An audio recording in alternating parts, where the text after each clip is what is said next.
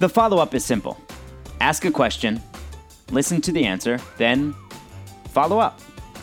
I'm your host, Noah Kozlov. Enjoy.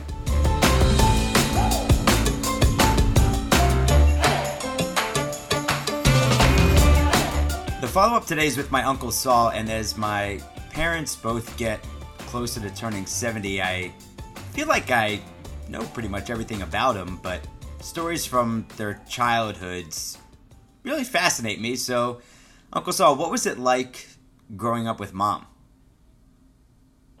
Well, it depends on at what age. You know, as young kids, Sarah and I are only 15 months apart. So I always had to be looking after her when we were younger. As we got older, she started to look after me a little bit. But we always had, you know, somewhat of a close relationship. You know, it ebbed and flowed, and there were times that we were closer than other times. There were disagreements often. You know, my sister has a wonderful heart and cares a lot. And again, at different ages, it was a different relationship. In elementary school, there's not a lot that I really remember that was unique about our relationship. You know, Sarah was always a year behind me. I was a good student. She followed in my footsteps and always did better than I did. Many people always thought that she was the older of the two of us. I guess she was always a bit more mature than I was. But as we became, you know, more teenagers, we took on responsibilities at home. My parents, your grandparents started a business, so Sarah and I had to pick up some of the responsibilities at home. And I do remember one incident. Well, I guess we were teenagers.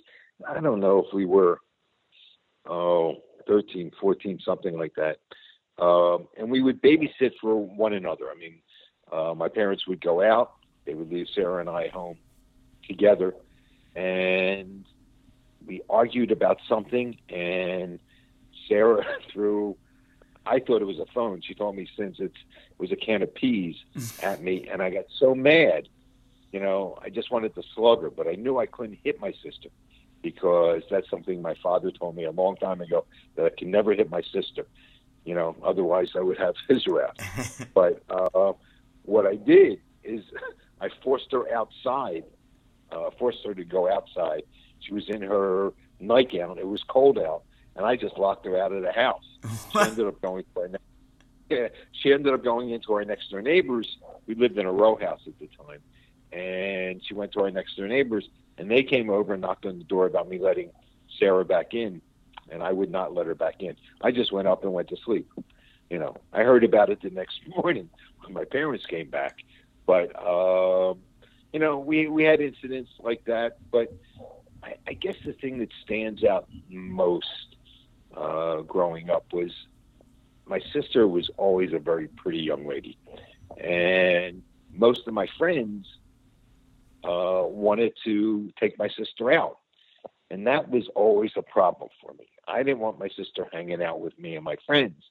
But she did end up dating a number of my friends. And I remember one time a friend of mine was bringing her home from a date, and my father said to me, "You better not kiss her goodnight, you know, or you're going to lose your allowance." So I stood at the front door and said, "You can't kiss my sister goodnight."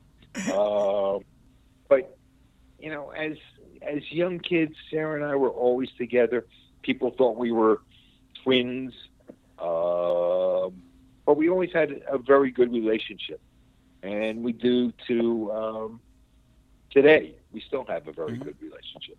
It has gotten better as we've gotten older. And, you know, growing up with a sibling, there's so many times you wish you were an only child. But as you get older, it is really nice having a sibling, especially as your parents get older and you share that responsibility with each other. And I was very fortunate both with Sarah and with your dad, and how they were helpful with my parents Mm-hmm. as my parents got older and, were sick or had to deal with issues. So, we shared things. Look, Sarah and I still will disagree about a lot, I'm sure. My path was a lot different than her path, but I think we both, value family and each other and each other's kids. So, Sure. yeah, I was lucky. All right, so let's go back to you locking mom out of the house. And Okay. so she slept at the neighbor's house? I don't know if she slept there or she just hung out with them. Our neighbors were the Goldens, and you know, I know I used to go into their house. They were an older couple, and they had two daughters that were teachers. But I used to go in and watch them play cards all the time. So I have no idea what Sarah did in the house Do you with remember them. what the punishment was? I don't. I'm sure it wasn't a good one, but you know, look, at least I didn't hit her. Oh yeah, So, that's for sure. That's for sure. so Did that was the benefit. So did mom have that motherly instinct and gene when she was a kid? Sarah was always caring, and I guess that's part of the motherly instinct. Mm-hmm. But I don't think that she was advertently looking, towards mothering Oh of sure. anything. But she always accepted, responsibilities in the house, whether that was helping to straighten up or stuff like that. And maybe that fits in with being a mother. I don't know. But Sarah, had lots of lots of different times as a teenager of having friends. Girls can be very difficult on each other, having friends and then not having friends. But she always kept a couple that were, close to her. A lot of friends in camp. But as far as being motherly, no, I don't think she was that motherly. All right. So if she dated your friends, did you ever date her friends? Never, never. I wasn't very impressed with a lot, a lot of her friends. So I felt it best to, stay a distance. I did date some people that were in the same age group as Sarah, Okay. but they weren't close friends of Sarah's. Now, a lot of Sarah's friends would like to hang out at our house because of me and my friends being. But, no, there wasn't a lot going on between Sarah's friends and me. Did you ever think that Bub or Pop favored one over the other? Oh, I always used to tell my parents that Sarah was their favorite, but in truth, I don't think they favored one over the other. But at different times, you always think that, why were they taking her side instead of my side? But no, I think that they loved us both equally. What's the story? I don't remember all the details. I just remember mom. She hit your car. Yeah, she did. I had gotten a car, I guess it was my sophomore year, junior year in college. My first car was a Oldsmobile 442. It was a convertible. And I came home early one day. We had a one-car garage. And I pulled it into the garage. And Sarah was driving, I think, Bub's car. And she came home and opened the garage and drove in and right into my bumper of my new car. And she blamed me because what was my car doing in the garage? Like it was my fault that I got home first and I took the garage space. But yeah, she did. She drove into the back of my car. That was parked.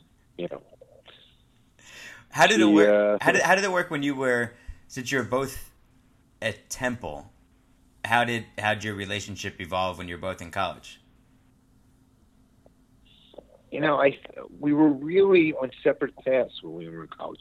We ended up graduating together because it took me a longer time to get out of college than Sarah. Sarah was always a better student than I was, and I guess I was always trying to find my social life first rather than my college years. But,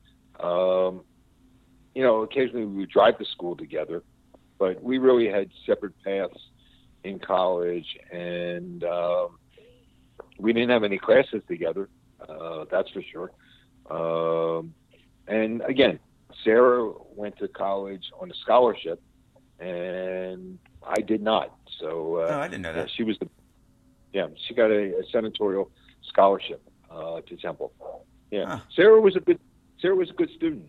I was a mediocre student until I found what it was that interested me, and that was really getting involved in marketing courses and accounting courses. And then I did real well. But I mean, my freshman year in college, I almost flunked out of college. I had gone to a all academic boys high school, Central High School, and when I got to college, I wasn't used to having girls in the class. Oh, boy. Sarah went to a co-ed high school, and for her, it was no big deal. For me, it was. But, Sarah had her own path, so ours didn't cross at all. How frequently did you guys stay in touch when, I think I take it for granted now, just having a cell phone, being able to call any time. Do you recall how frequently you stayed in touch when you guys both weren't living in Philadelphia, and especially when you were living out in California? When I was living in California, I probably spoke to my sister maybe once a week, once every 10 days.